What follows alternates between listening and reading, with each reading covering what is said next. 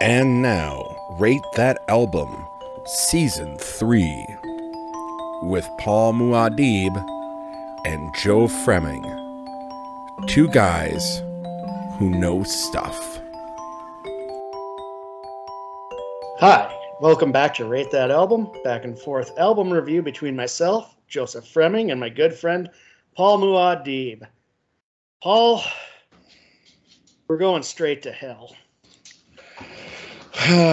Yes, we are, and ain't nothing slowing me down, so you better get me one more round. Yes, this is kind of, today's album is kind of our first official, I would say, country album. We've dabbled in it with Ween and the Black Lips. Those were a little more tongue-in-cheekish. This week we're going to basically what is considered country music royalty, the Williams family. The grandson of Hank Williams, the son of Hank Williams Jr. We're talking about Hank Williams III. Paul, I know this isn't typically your wheelhouse, and I know you struggle with country music, but let's kind of get your first thoughts on Straight to Hell. So, I will say, that, first of all, I gotta back up a little bit. It was hard for me to find what I would consider the real version of this album, by the way, on the music things that I have. I found that apparently there's a clean and an explicit version. Yep. And the clean version, I learned, is missing like 2 songs. Well, yeah, and I think we could pretty much deduce what. Yeah, which ones those were. And and it was, I will say that as someone who's not a country fan, I've always said and there's a lot to talk about with this album. I don't want to give too much away early on, but I was very impressed with this style of country. Let me put it that way. Yeah, this is kind of more, oddly enough, this feels more like traditional country music than when this came out, where country music was at, especially 2006. And that's generally a theme that's on this album. So let me get in a little history of the Williams family. Hank Williams Sr., he was, he's considered the first superstar of country music, lived a hell-raising kind of life, to the point he was on so many prescription drugs and consuming so much alcohol. He not only did he get banned from the Grand Ole Opry, he died at the age of 29. Wait, which one was this now? Hank Sr. Hank Sr. Okay, Hank Sr. Okay. Hank Sr. Okay. His son, Hank Jr., I believe, when he got to a certain age, his mom would dress him up in cowboy regalia and have him sing his dad's music. That's kind of how Hank Jr.'s career started. Kind of a fucked up way to, and then Hank Jr.'s son, Hank Williams III, Shelton Williams, he's kind of a different breed of the typical. He's more of his grandfather than his dad. Okay. To the point that if you look at pictures of Hank Sr. and Hank III, it's eerie. It's fucking eerie how much he resembles his grandfather. I'm looking that up right now. Take a look, man. So, Senior, right? Hank Williams Sr., right? Yep. Whoa. Yeah. Whoa. That is eerie. Yeah, there is no question if Hank Jr. was his dad. So Hank III grew up with the traditional country, but he also got his start in music with punk bands. That's punk awesome. And metal bands. And he signs in the late 90s, early 2000s. He signs with a record company called Curb Records. Curb Records is typically traditional country stuff. It doesn't rock the boat. It's Nashville. It's that whole scene. And Hank III is, again, much like his grandfather, hated it. He hated being on that label. He records 2 albums, with Curb. He doesn't really care for him. He records a third one called Hellbilly Joker that they would not release. They release it after Straight to Hell because Straight to Hell is actually a hit for them. Against his wishes. They didn't even inform him that they were going to do it. Oh, wow. Okay. His relationship with Curb is bad. So when it comes to Straight to Hell, he records it and he pays for the recording himself. This is a completely do-it-yourself album, Paul. He did it at his buddy's house. Oh, wow. You wouldn't expect that from the sound you get out of here. No. And Curb hears it, and the reason why, there's the clean, and they had to create an imprint for the dirty version of this called Bruck, which is just Curb backwards. And but they won't use, so the clean version comes out on Curb Records that they can sell in Walmart, and the dirty version is Bruck. Hank is not happy that there's even a clean version of this. So he has a very contentious relationship with this label, and it's all over this album. Oh, wow. Okay. Sorry. Go on. So here we are with Straight to Hell, and it becomes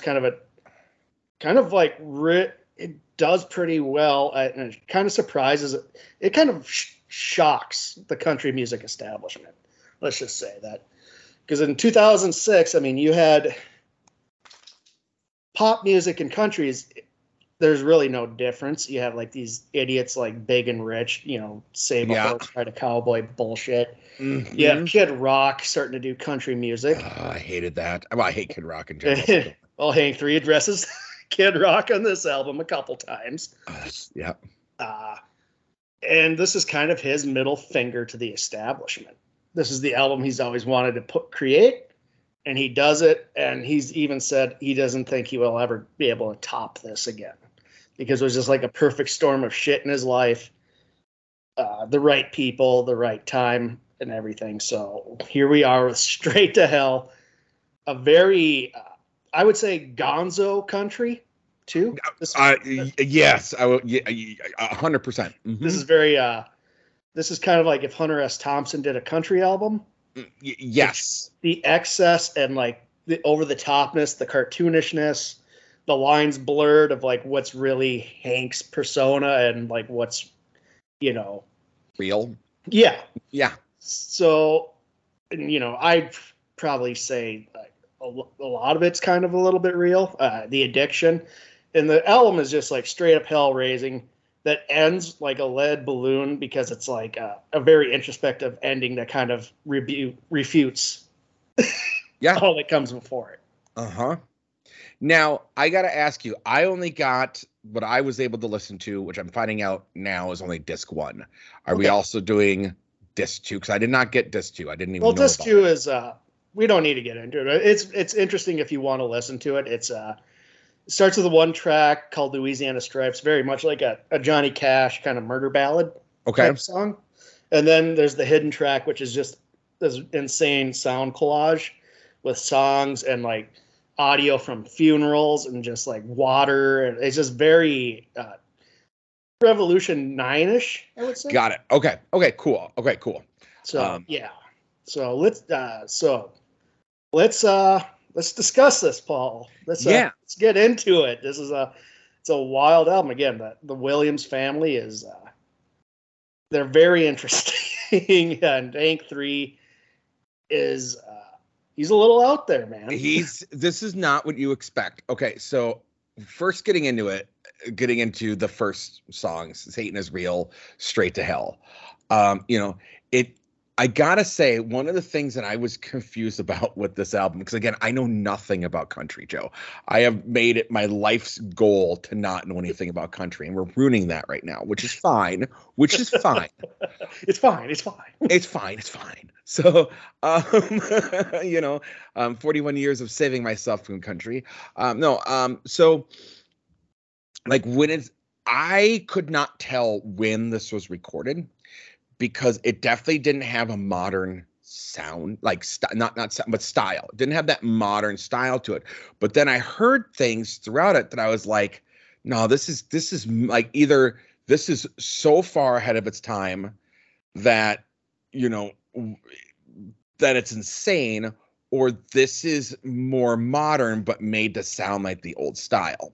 And of course, I figured out it was the latter. But when it starts with, the opening of a very, I remember going to my grandpa's house when I was like, he died when I was like 8. But I still have memories of going to his house and him always having country music on. And so it opens with like that style country, like Satan in his, yeah. A sample of the Lovin' Brothers, Satan is Real, which is also one of the most hilarious album covers. If you can probably find it on a Google search. It's pretty hilarious, but yeah. And it's slowed down too. Okay. I thought so. I mean, it didn't sound right. It didn't it just sounds just like weird. And then you get the demonic laugh, and I'm like, that's not country-esque. And then it goes into what is, I would consider it bluegrass, more style country. It's weird. It's not like, this is not a standard country album at all. And I was very happy for it. Let me put it that way. Yeah. I would argue from what we grew up with country, if you listen to like Hank Sr. and stuff, Mm-hmm. it's very much in tune with that kind of musically with the bluegrass stuff, the fiddles and all that, and like, the pedal steels and all that, but it's not done in a cheesy way, which kind of happens in the 70s, 80s, and Yes. 90s. Yes. I mean, it definitely is reminiscent of, because my mother liked some of the older country. My mom liked Johnny Cash, the standards, Johnny Cash, Willie Nelson, Chris Christopherson. She was a big fan of the Highwaymen, that style of country. And that had that more of a vibe to it, which is the country I can handle. Yeah, I am a huge Johnny Cash fan. I just, before I got into Hank 3, like the only country I listened to was the Johnny Cash stuff and Willie Nelson. Yeah. Just because they're just kind of, they're different. They don't sound like, they're not. Nashville kind of ruined country. Oh, gosh, yeah. They just ruined it because it became such an industry and everybody's just chasing whatever's popular at the time.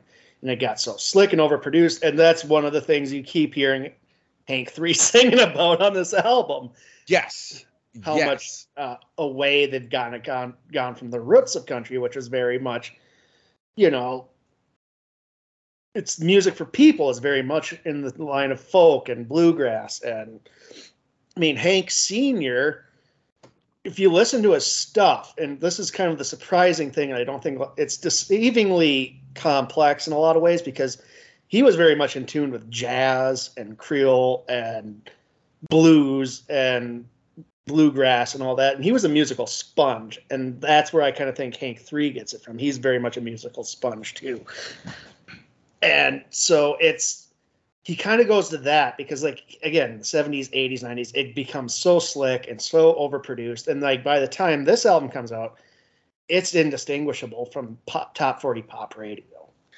Yeah. And, I still think that's a trouble that country has right now as well. And, we talked about Taylor Swift a little bit, how she got backlash for getting out of the country, but I don't blame her because there's a lot of things going on lyrically in this album, and I just want to get it out of my head a little bit because I was thinking about it so much. I was like, wow, I never thought I'd relate with someone like Hank Williams III and so much. It's shocking. That's kind of like what I went through when I first heard this. Like, I'll let you go. But when I first heard this, I'm like, holy fuck, this is like country music I can enjoy. Mm-hmm. Yeah. Like, oh my God, I can relate with this guy. I know what he's singing about. I know what he's doing. Now there is a song that was difficult, and we'll get there when we get there. But outside of that, like, I was thinking to myself as I was listening to this, because again, I wasn't sure. I'm so out of country. Like, I wasn't sure how old Hank Williams III is. And when this came out, and, I don't know anything about that world. So I really was trying to insulate myself from it and not learn anything. And most of the time I learned, but I really wanted to hear it from you and your point of view versus going like on Wikipedia or something like that, learning it there. So I was really excited for it when we did this podcast. But I was thinking to myself, and we get a little political, and this album definitely has some political tones to it, is I was thinking, when the hell did country go from this? Because this is not far off from what the stuff Willie, Chris, Johnny, and some of those older country people was about, not being bootlickers and like being, going against society and giving it to the man and standing up to the law and standing up to things. And how did it go from that? And now this is coming back, and I love this, to, like, get in line, hug the police, love your sheriff, which again, Dukes of Hazzard was never about. No, I mean, Waylon Jennings of all people did the theme song. Right. Waylon's and he's mentioned on this album. Waylon is mentioned on this album. So again, how did country go from being rebel music to compliant, uniformed, behave music? And that's the thing. I'm like, when did that distinction happen? And how the fuck did it happen? Because this is great. Honestly, this is great. And then you listen, as you said, Biggs and Rich and fucking Brad Paisley and blah, blah, blah. And I go, Jesus Christ, it's so watered down. It's so bland. How does anyone listen to this shit and not want to shoot themselves in the mouth? I don't get it, because it's so difficult. I agree 100%. And my guess, the easy answer to that would probably be just how Nashville became more of a money machine than an artistic machine. I mean, Nashville was like, Hank 3 had to battle them. And it's funny because after this comes out, there's country writer reporters and stuff, and they usually refer to before Straight to Hell and after Straight to Hell for modern country, because this kind of opened the doors to so now there are kind of some of these outlaw country guys and girls like Margot Price and Chris Stapleton and stuff, where they kind of have more of an edge to it. They're not going to get as extreme as Hank 3. Hank 3, I mean, this is out there. He's Hunter S. Thompson with a fetish for Satan. Yeah. And, but this album, it checked so many boxes off for people that it kind of rocked the industry. Yeah. I want to bring up verse 3 here, which is, when I'm racing these back roads trying to save my life because the sheriff wants to kill me because I fucked his wife. I was on the run with a gun in my hand because I like a good time and a one-night stand. When the F-bomb dropped, I was blown away, because again, country has become so sterile and so far removed from the spirit of what it was in the 50s and the 60s and the 70s, that when I heard this, I was like, whoa. I immediately thought this pissed off people in the country industry. Oh, it did. They were very the label is on, he had to finance and record it himself. This was a do-it-yourself production, and it did. It rocked them a bit, because it was just so. It did pretty well, because a lot of people were kind of looking for something like this with regard to country music. There was just this huge void. I mean, if you think about it, in the 90s and into the 2000s, the only one who was really carrying the outlaw kind of torch is Johnny Cash, and he's on his way out. His 80s, but he has Rick Rubin, and he's doing these really cool albums where he's covering Nine Inch Nails and Soundgarden and Nick Cave and all this stuff, and he dies. But he was like, him and Willie were the only ones really keeping this shit going, Willie's just a touring machine. I saw him live, and he's phenomenal. But, he's up there, too. He's in his 90s now. Yeah. And everyone thought Willie wouldn't make it because he was such a fucking pothead and whatever. And I fucking love Willie. I mean, yeah, absolutely. Willie's a wonderful stand. I mean, and again, I know it will never happen because it's so institutionalized now. But I would get back in the country, and Nashville could get some of my money if they would go back to this spirit of country. Exactly. And again, this kind of blew up because there was that void. There was this, nothing was like this before. I mean, there was some, indie underground bands kind of doing some of this, but Hank has the name. Yeah. So he can reach a wider audience. Again, he's music royalty and the Mhm. country scene. And so he does this, and it floored me. And yeah, so he drops the F-bomb, and he's, because the sheriff wants to kill me because I fucked his wife. Yeah. And there's a lot of humor on it too. Yeah. We'll get to the one where I loved he kind of flips my wife's leaving me because I'm drinking all the time. He flips its head. Yep. Absolutely. Yep. No, I have to say, yeah, I was really, really, really, really blown away by it. Yeah, and then we get thrown out of the bar.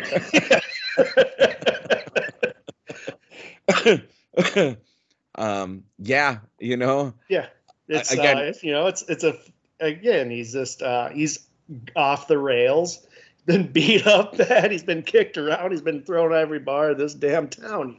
Yep, I've done so much trip, I can't look in the eye. As I was trying to find that ultimate high, and he's hanging out with David Allan Cole and George Jones. Yeah, talking about how country's lost its soul, which he's 100% right. Yeah, and again, these are the things I think really pissed off the establishment. But it was Good. popular. There's nothing they could have done about it. Yeah, no, and I'm glad it did. It did, yeah, and yeah. So throwing out of the bar, like I'll throw this on when I go to dive bars, just because they'll play like a lot of shitty music, and like so throwing out of the bar and Straight to Hell are my go-to now.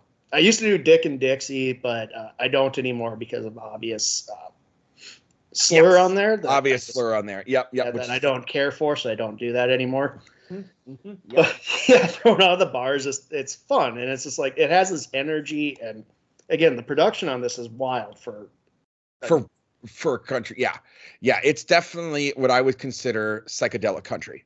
Yes, and I never thought I could be into that. Apparently, I'm just a fan of psychedelic in general because of psychedelic music. I tend, no matter what genre it is, I'm into it. I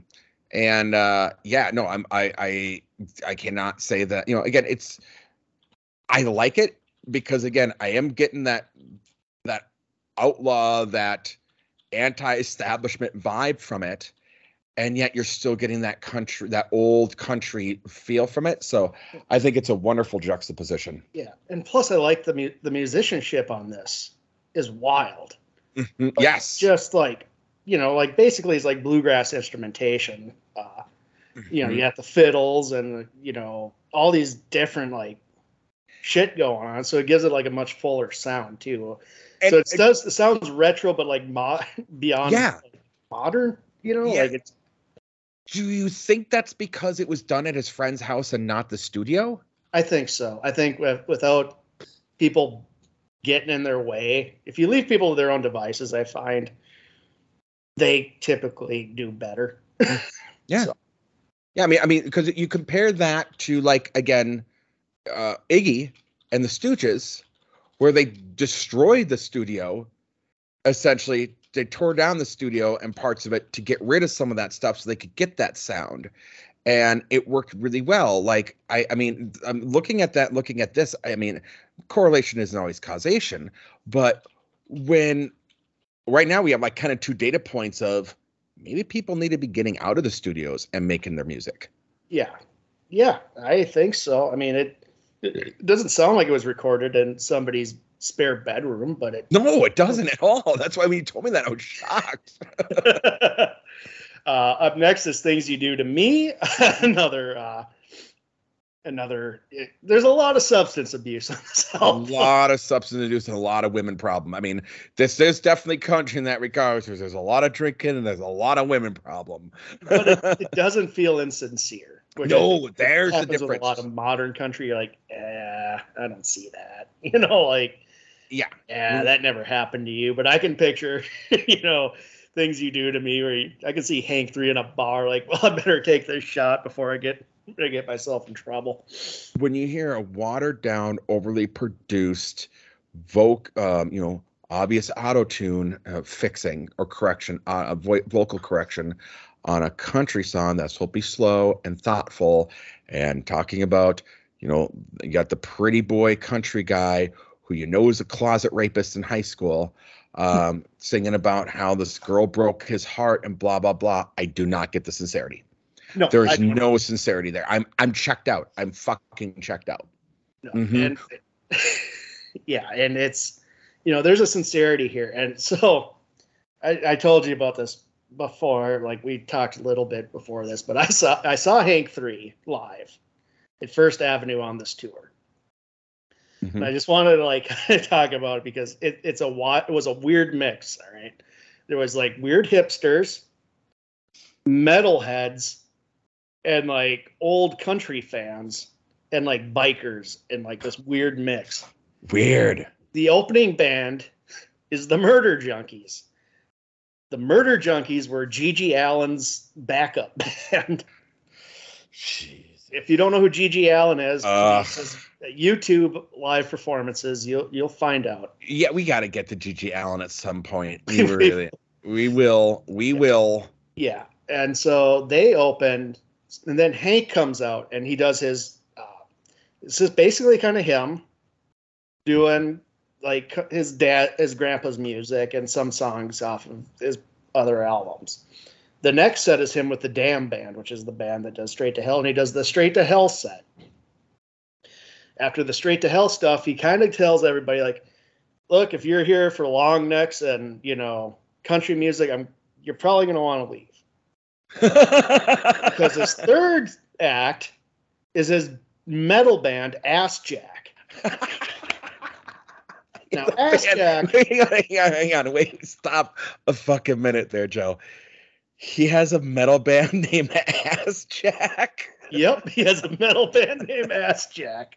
Holy shit! Okay, so that's the third act of his live performance is this Ass Jack. So I'm at First Ave, and Ass Jack hits the stage. Unbeknownst to me, it's Gigi Allen's birthday. So he invites the Murder Junkies on stage with Ass Jack. Do some Gigi Allen's tribute stuff. No, he didn't. Yes, he did.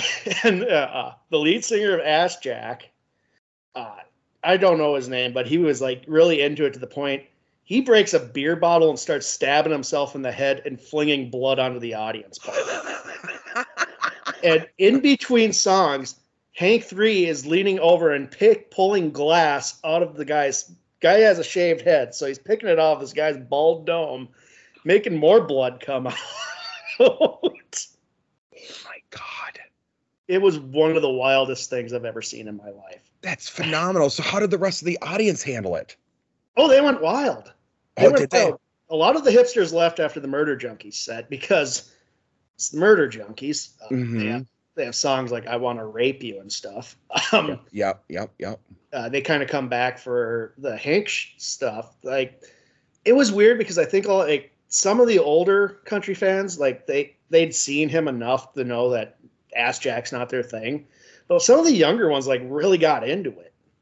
That's awesome. That's absolutely awesome. Wow, that's crazy. Yeah. I'm gonna have to look at me. Why am I not listening to a band named Ass Jack? Oh, we'll get to Ass Jack, Paul. That's another album that he released, the Ass Jack album. You'll be surprised if you listen to it after this. And I suggest maybe because you might like it. He plays all the instruments, does all the vocals, and did all the production on it. The guy is fucking talented. All right, yeah, I'm gonna have to check out Ass Jack tomorrow. Honestly, again, it's a band name. It's a metal band named Ass Jack. Of course, I'm going to listen to it, Joe. Yeah, well, he has a lot. He's weird, man. Like, he played bass with Phil Anselmo and Superjoint Ritual. Like, Hank 3 has been like all over the map. Like, on a couple albums he recorded after this, he has like Tom Waits and Les Claypool playing on his albums. It's fucking just, he's just one of those dudes, man. He's just one of those dudes. That's fantastic. But I kind of want to get that because we go into now Country Heroes, which is. Go ahead, because I love this song. I just love I love the instrumentation.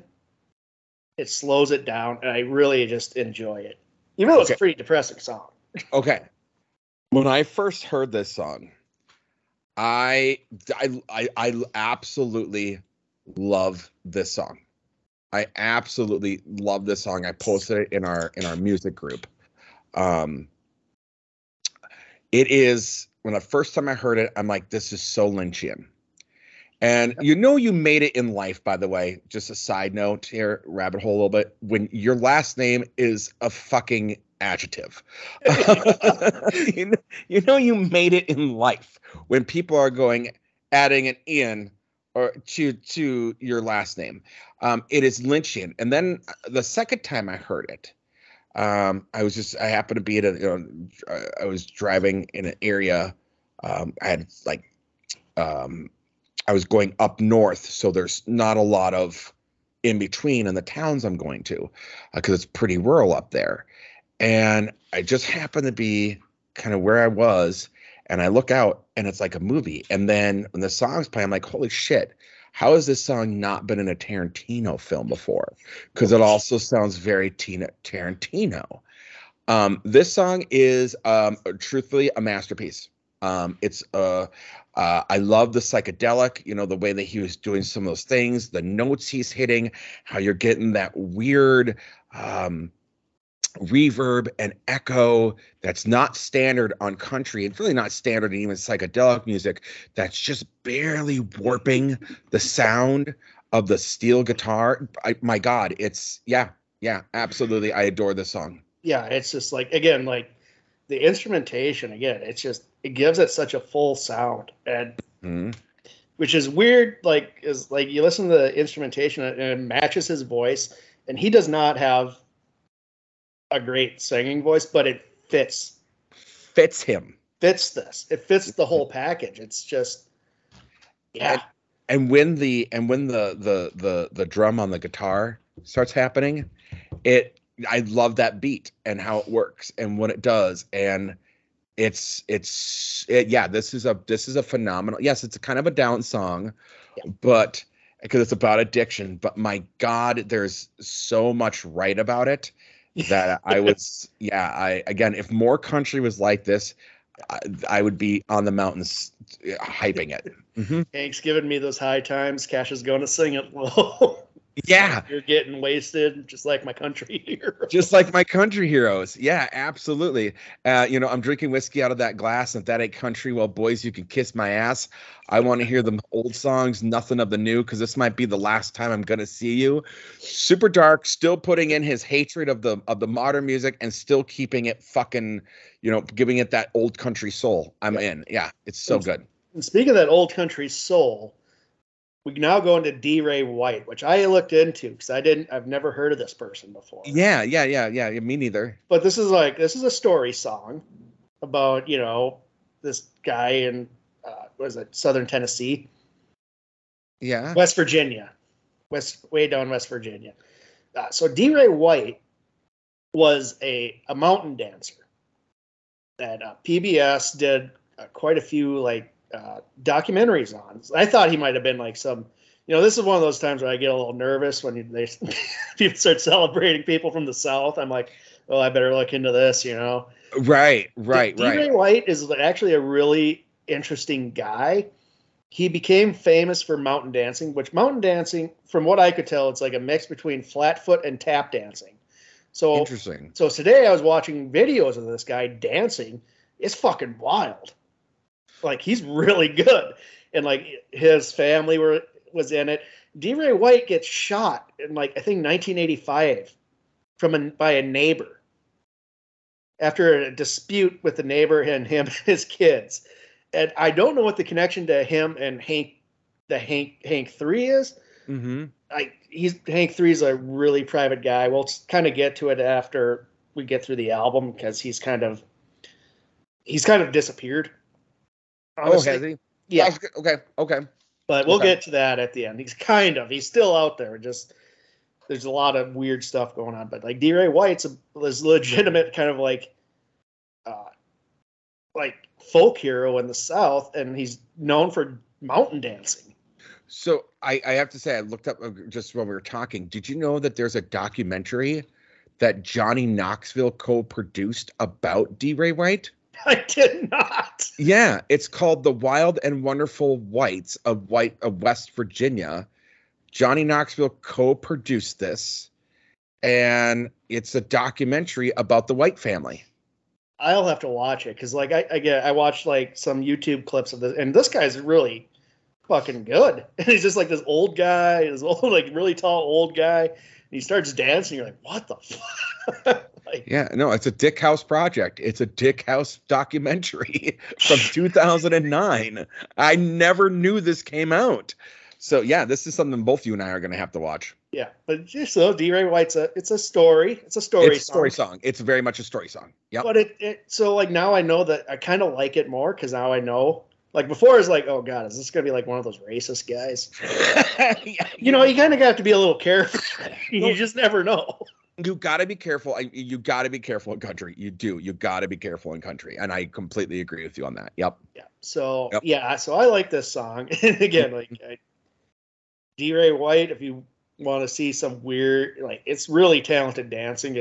I've never even heard of mountain dancing before. I started looking into it, but check it out. You might be surprised. Yeah, I will check it out on YouTube for sure. 6 Lowdown, which is again, it has the highs and the lows on this album. And Yep. Lowdown is one of those. I like this one as well. I liked this one as well. I got more of that psychedelic vibe again from it. Yeah.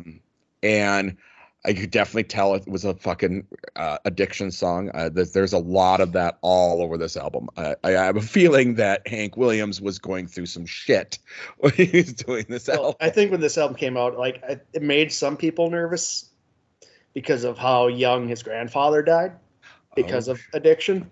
Mm-hmm. I mean, it's a very vicious thing, but as far as I know, Hank's still alive. He survived it. But yeah, but it's starting to show the cracks a bit in the addiction with the depression.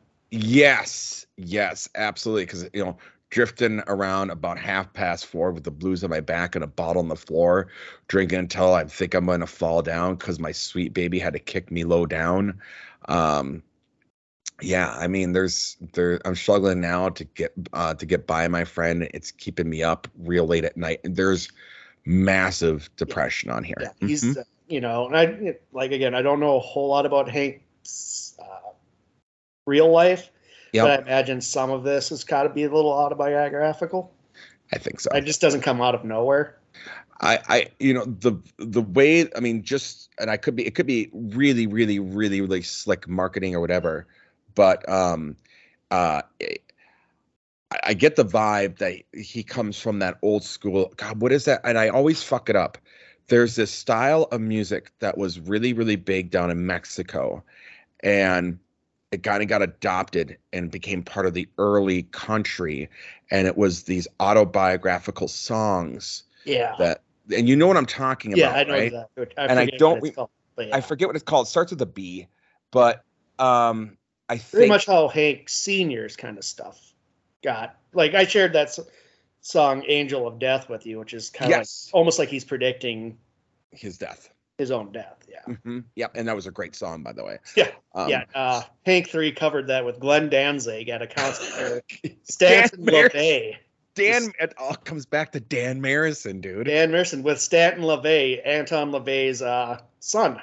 Jesus Christ. Again, going into his interest with Satanism. How is all the stuff that we're listening to, like, just so, like, incestuous? It's weird. It's weird, Joe. Because we pick the most out there, like, we pick the most random albums when we do these podcasts, and yet we're always like, how does that link up to that? What the fuck's happening here? Yeah, I never thought This Mortal Coil would link up with Big Star, but there we were. And how the fuck does Hank Williams 3 have any right linking up with Dan Marison? It doesn't make sense. Or Gigi Allen, for fuck's sake. Oh, God. I think it's a lot with his punk background. Yeah. Growing up. So that's probably, but yeah, it's wild. Like, the circles you would find with Hank 3. Next is another one I'd play at the bar a lot because when I wanted to fuck people up. It's Pills I Took. A cover from Them Poor Bastards, I believe. Yeah, I think so. Yeah, I love this song. I love the song. I've been away for 6 weeks straight. It must have been them pills. I took. I've been pitching and turning, seeing villains. Must have been the pills I took. There's blood on the carpet and holes in the wall. The mirrors. This is a very much Hunter S. Thompson issue. Yes. It kind of reminds me of that after the adrenochrome part in Fear and Loathing in Las Vegas. 100%. I've lied and I stolen and I ain't fucking joking. Must have been those pills that I took. And again, they drops the F-bomb and I'm like, holy fuck. Like, all right, yep, it wasn't just one time. Nope.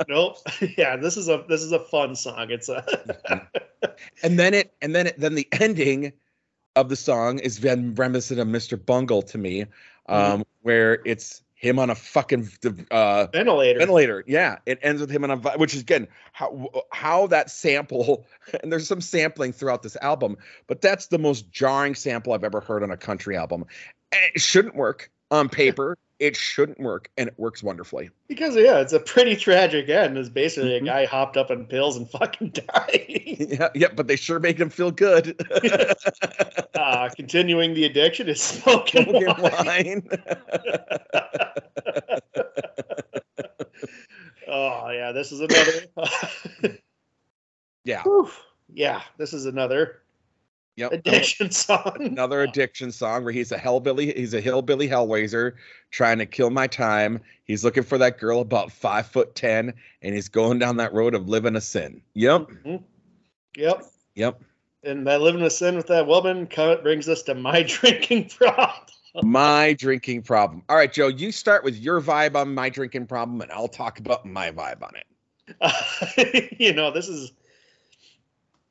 This is flipping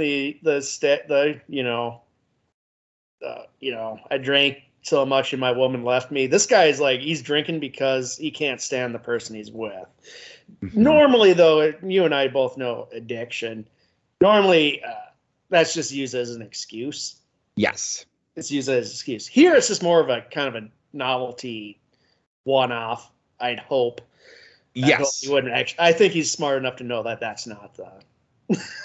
it's just like, but it's just the way it starts. And he's like, if she would have stayed another minute, I would have drank myself to death. Yes. I mean, it's interesting. There's definitely a catch-22 going on in this song. Yeah.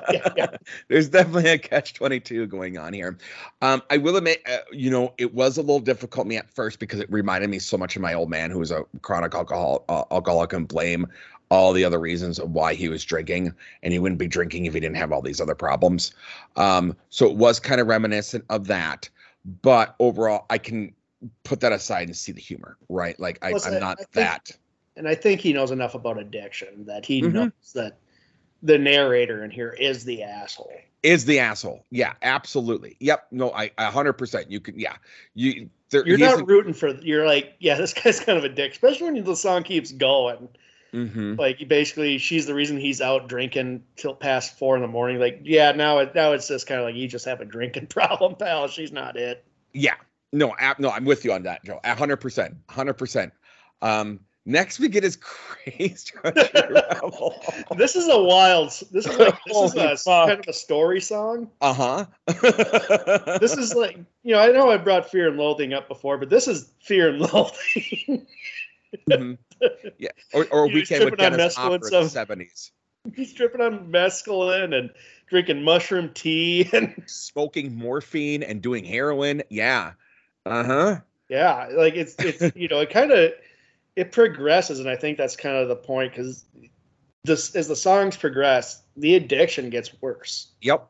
Yeah. It's almost a concept album like that to me. It definitely has a theme to it, doesn't it? Yeah. Because by the time we get to the last song, it shows that these things that we're laughing and like, yeah, it's silly and it's crazy. Woo! It's not for like from Hank 3 or the protagonist point of view, right? Because it all goes away in the end. Mm-hmm. Yeah, but I mean, to get lines again, I was looking for a guy who had a mullet and no teeth, and I was tripping on some acid a Latino gave to me.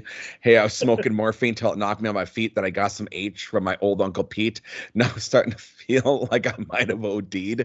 Oh my God! Again, how are you getting that from a country song? Like Yeah. drinking mushroom tea, smoking weed, doing some Boone Country moonshine. But I Fucking think A. this is a thing. I think this is honestly an aspect of country music that has been often ignored. 100%. Is addiction, and it's not just booze. I mean, you look in the South, especially in the South. There's a lot of opioids, methamphetamine. Methamphetamines is a huge one in the South. Yep. Yeah, but that's why we have opioids meth too. gators. Opioids have devastated the South. Oh, absolutely, 100%. So like the fact that he's even bringing it up is taboo. Absolutely. Oh yeah. Yeah. Oh yeah. Like I'm on 10 and I'm getting high. I hate being low and I like to drive my truck. Jesus Christ. All right. Now we get the Dick and Dixie and the come back in country, Paul. Yeah. Boy. Wasn't for the one line, I would still love this song.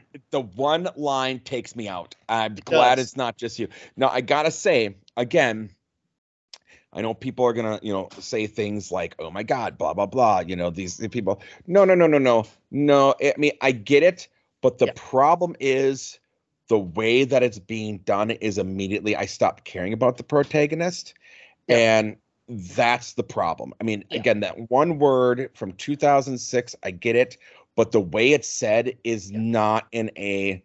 Like you and I have kind of, washed away things like with NWA and things like that I think he really meant what he was saying on that one.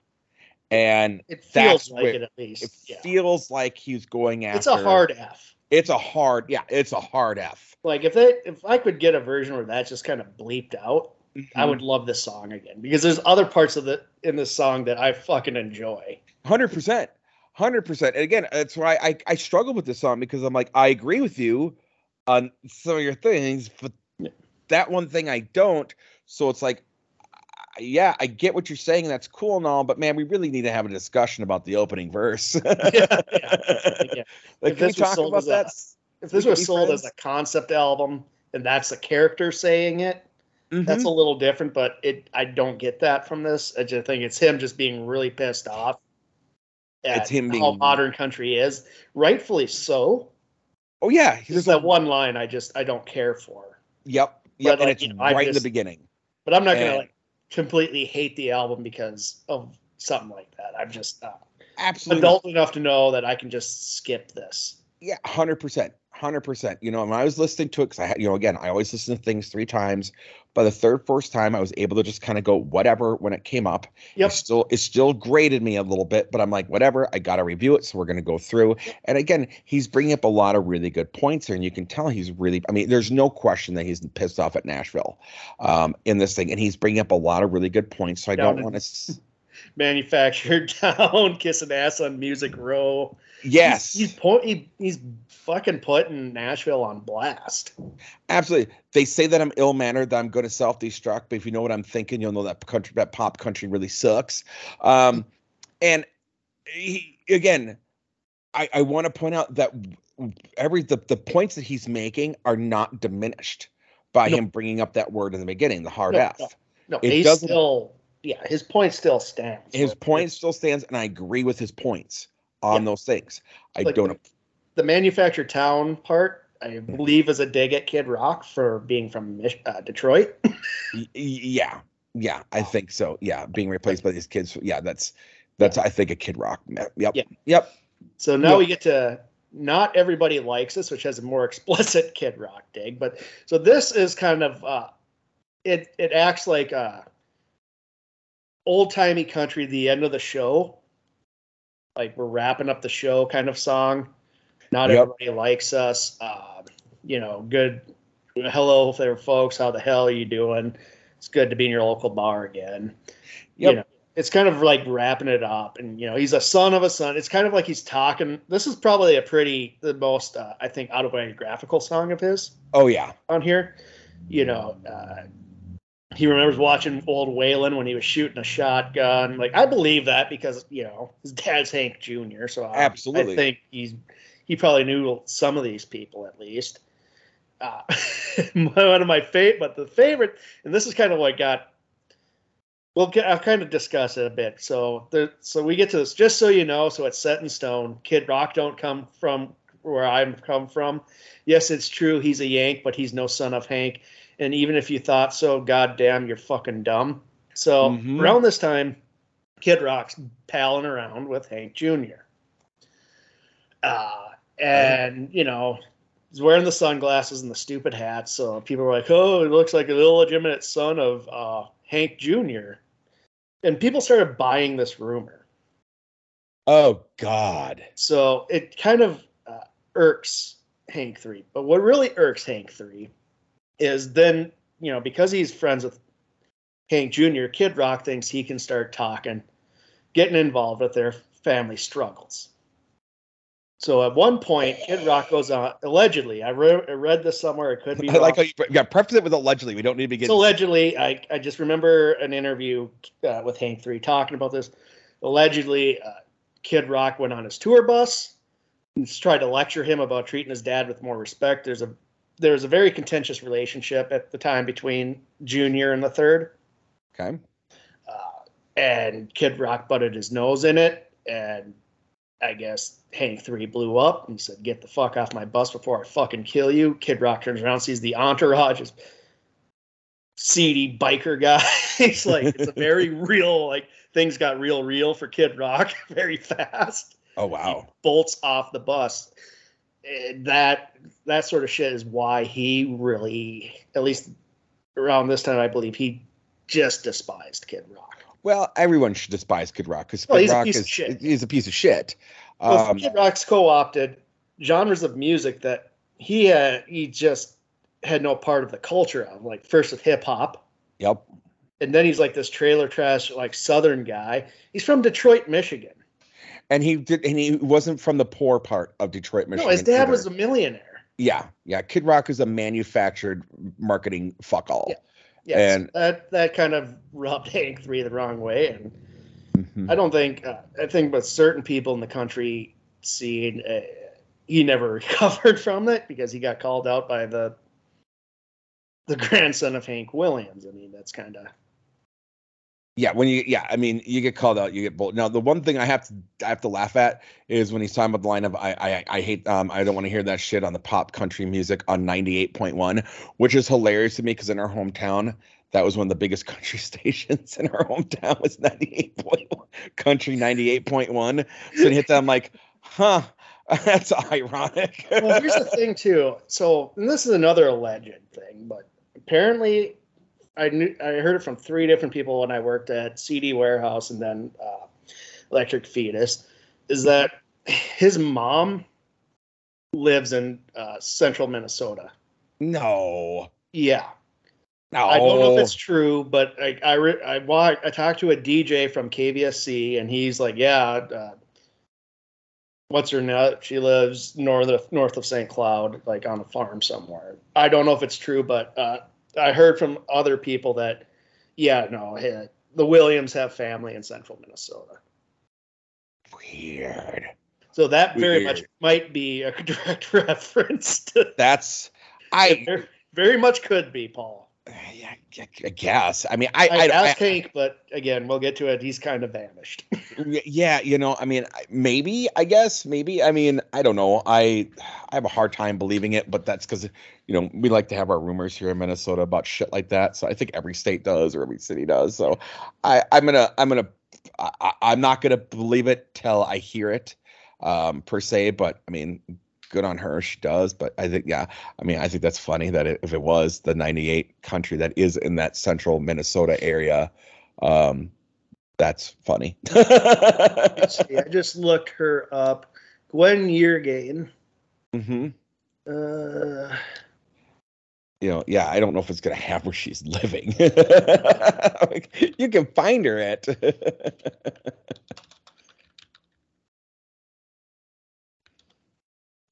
I don't know. I mean, again, if she is great, if she's not, whatever. It's not unsurprising. Like people everywhere. So no, it's not unsurprising. It's not unsurprising at all. So, all right. So then the next one we get this is the last one I listened to because again, it was so hard to find this album that I didn't even know there was a second part of it. Angel of Sin, which kind of takes all like this recklessness we're hearing, and we all of a sudden our narrator's alone. Yep. And this is a pretty fucking dark song. It's because Lord, I'm falling further day by day. The devil's moving in like he's gonna stay. I tried my all to give her something true, but when you're loving an angel of sin, she'll never be there for you. Yes. The angel of sin, the addiction, the partying. Mm-hmm. Yeah, I don't think it's a reference to a specific woman. I think it's a reference, the angel of sin, to his deeds. Yeah, his demons. Yep. Mm-hmm. Yeah, my poor heart broke the day you said goodbye. I cried and tried to drink myself nearly dry, that's a pretty good song. Being alone is a pain that's hard to do when I'm laying here thinking of all the good times with you. Yeah, I mean, I feel like he's more singing about the good with addiction, the good times are before it grapples you. Yeah. Yep. A lot of addicts are trying to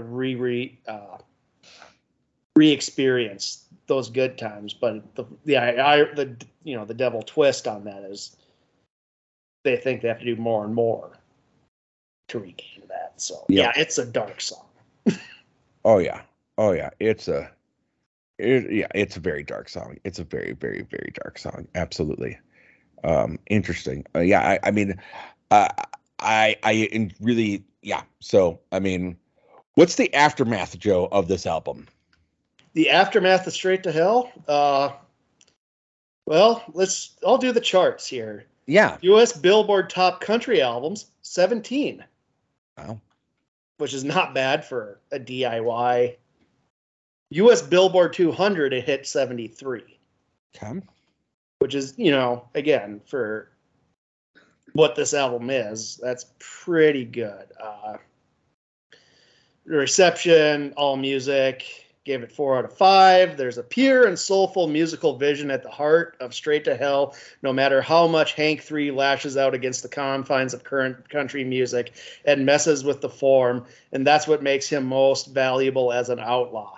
There's lots of long-haired, dope-smoking rednecks out there, but not many that can tap into the sweet and dirty heart of American music the way Hank 3 does.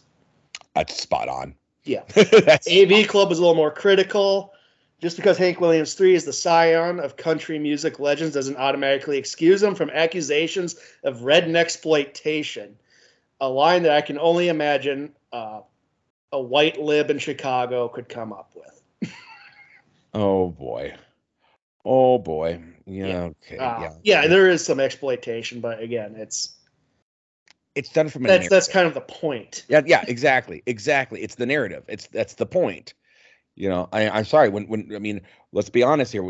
Would you say the same thing? I mean, would AV Club say the same thing about fucking Grindhouse and Planet Terror? I mean, that's the point. That's the point. It's supposed to be exploitation. You're exploiting something. Yes. Yeah. So that's kind of it. It did. I'm not seeing any sales, but I remember it did pretty well. It sold pretty well. Again, it knocked country music on its ass a bit. Good. I remember some, like, even established country artists were some of them were kind of like, wow, this is really fucking good. Like, holy shit. Like, but they're in the machine, so they can't do their version of it. Because even if they did, it would be just as insincere. Yep. As the shit they're doing now. So, yeah. So after this, Hank 3 does 2 more albums for Curb. They're not as good as this. He's said, like I said before, he said he'd hard pressed to top this because this is just a lot of things he's going through at the time, and it just is lightning in a bottle. Yeah. Curb releases a couple more albums that he has not approved of. Oh, interesting. 2013 is like the last time he releases any new music. He does. I remember he released like 4 albums worth of music in 2013. Oh, wow. Okay. And then he goes radio silent. He does a little tour. He hasn't toured since like 2015, 2016. and he's just radio silent now. This past year or the year before, he closed up his online store. He's given a few messages here and there. He's like, yeah, I'll be out again. I'm just, he was allegedly he was kicked off the ranch he was living on. He had to relocate. And that's just like, that's kind of like all anybody kind of knows. He'll do like intermittent things here and there. He appeared on like a cover of Country Heroes by some metal band. And he's done like a video here and there, but like, he's really just kind of fallen off the face of the planet. Interesting. Wow. Yeah. Cause he's really, really talented musically. Yeah. Yeah. Wow. I mean, if he's hanging out with people like fucking Les Claypool and Tom Waits and, all these other, Stanton LaVey and yeah. Zig. yeah. He's gotta be kind of a cool fucking dude. He seems like, so like, again, when I saw him in concert, it was wild because the concert alone was like, I told you it was crazy. And that concert got me like, because I saw him singing Hank Sr. songs, because after I saw that, I went and got like a collection of Hank Williams Sr. music, and I fell in love with that. I never even thought of giving it a chance because it's like, oh, that's old music or whatever. And there's like a lot of good stuff there. But at the show, he stayed around and signed every autograph until people were done. Are you serious? Yeah. Wow, that's really cool. Really in tune with his fans. He would sit there, he would talk to them, listen to them tell stories and shit. He's just a cool guy. I interviewed his bass player for the college paper I was at. His bass player is Joe Buck. And that was a weird experience, man. I was in the St. Cloud City Hall parking lot in this Joe Buck's giant trailer for almost 2 hours as he went on weird existential rants as he chain smoked. And it was great. Like, just sitting there talking with that guy, it was fucking amazing. Like, the fact that he gave me that kind of time. That's awesome. The fact he kept telling me he hates reporters and he doesn't read press.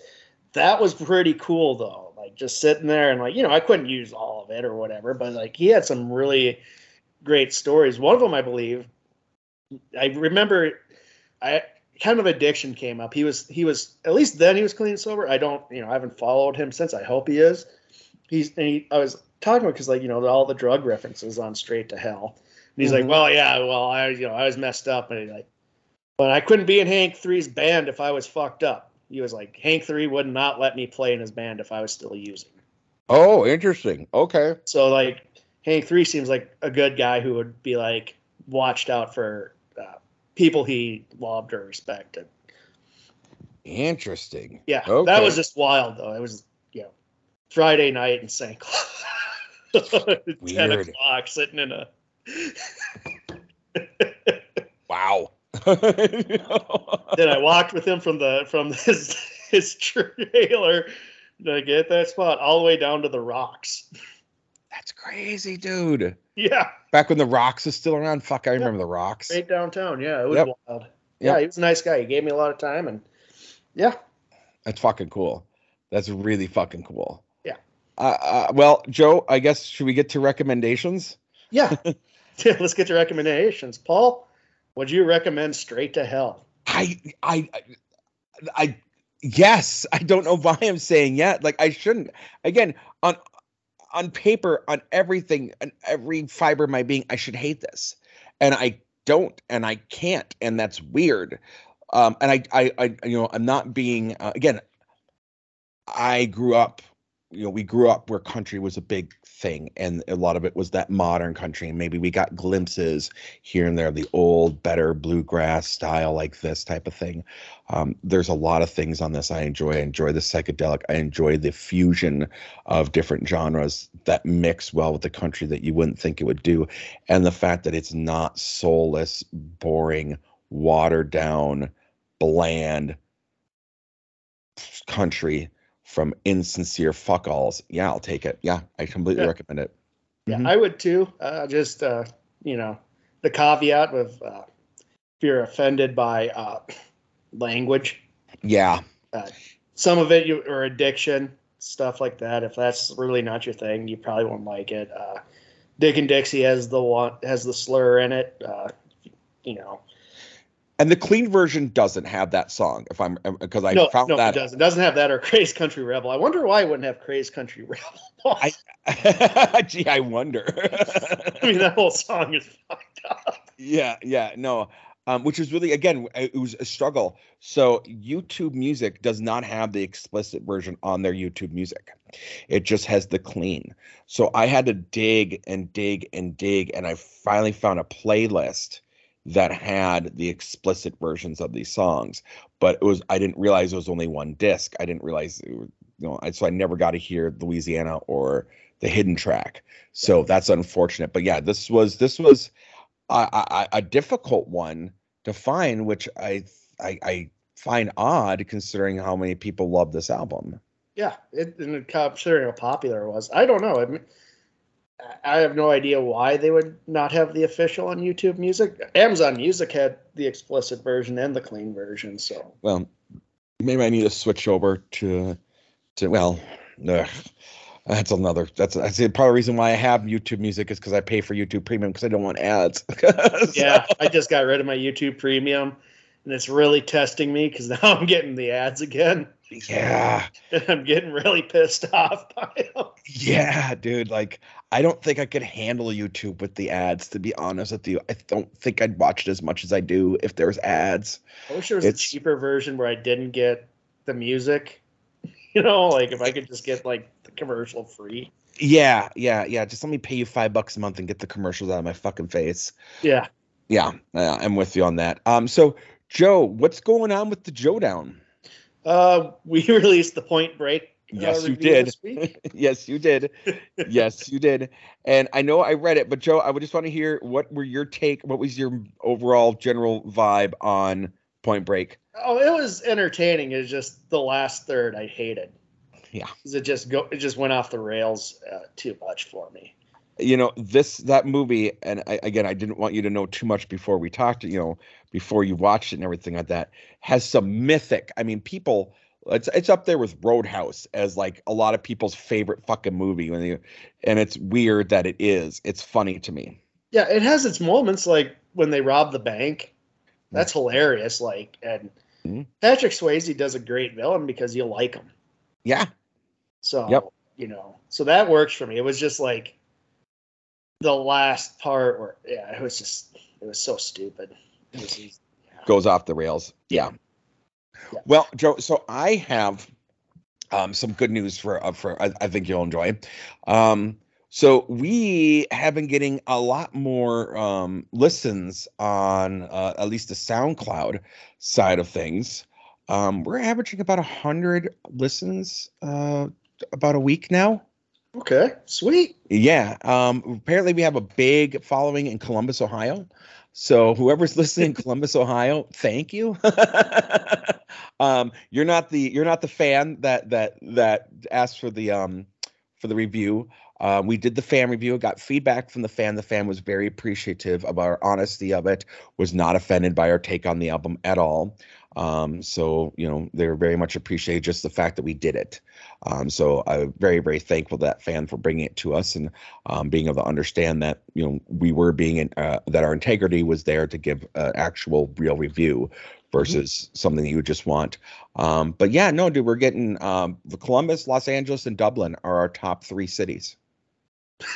That's random. That's random as shit. Random as shit. All right. Well, thank you, listeners in Dublin, Ireland, and LA, and Columbus, Ohio. Maybe Chappelle's listening to us. Maybe Chappelle found us. It's like, I like those guys. I guess. So yeah, so that's right there. All right, Joe, do you want to ask me what we're doing next week? Paul, what are we doing next week? So I wanted to do this review weeks ago, but we had other things that came up, and then the fan review and things like that. But I think it's time. Both you and I, the Fire Walk with Me 30-year came out. We recently lost this artist who is Julie Cruz, who did a lot with Twin Peaks. And I think this is one of those rare instances where you and I both know a lot about this person, you more than me per se, but we're both very much so we can discuss, I think, more at length about the artist. So we're going to do Julie Cruz's second album, The Voice of Love. Nice. Yes. Mm-hmm. So for those of you that aren't familiar with Julie Cruz, it's avoiding the term Lynchian because maybe you don't know what the fuck that means. I think it's been in the public sphere long enough. Most people, if they're listening to this, they'll probably know what Lynchian is. Yeah, but dream pop at the end of the day, I think that's her major genre is dream pop. So yes, Joe, that's what we're going to be doing is The Voice of Love by Julie Cruz. Rest in peace. Yeah, fuck, man. So other than that, I don't have a whole hell more lot. This was an awesome review, by the way. Yeah. It was a great album. I'm always enjoy hearing things, if you would have said to me before we did this review, I'm gonna give you a country album and you're gonna like it, I've been like, fuck you, dude. I've been on this planet for several decades at this point, and you can kiss my ass because I don't like country at all. And minus again the ones we talked about, which transcend country. Yeah. And here it is, like one of the most country things out there, and yet it's got that modern sensibility in terms of I get reverb and echoes and psychedelic added to country music. Should not work on paper. And it's phenomenal. So thank you, Joe, for making me listen to that. I appreciate that. You're welcome, pal. Okay. You got me. All right, Joe. Do you want to take us out? No. This has been Rate That Album with Paul Muad'Dib and Joe Fremming. Thank you for listening.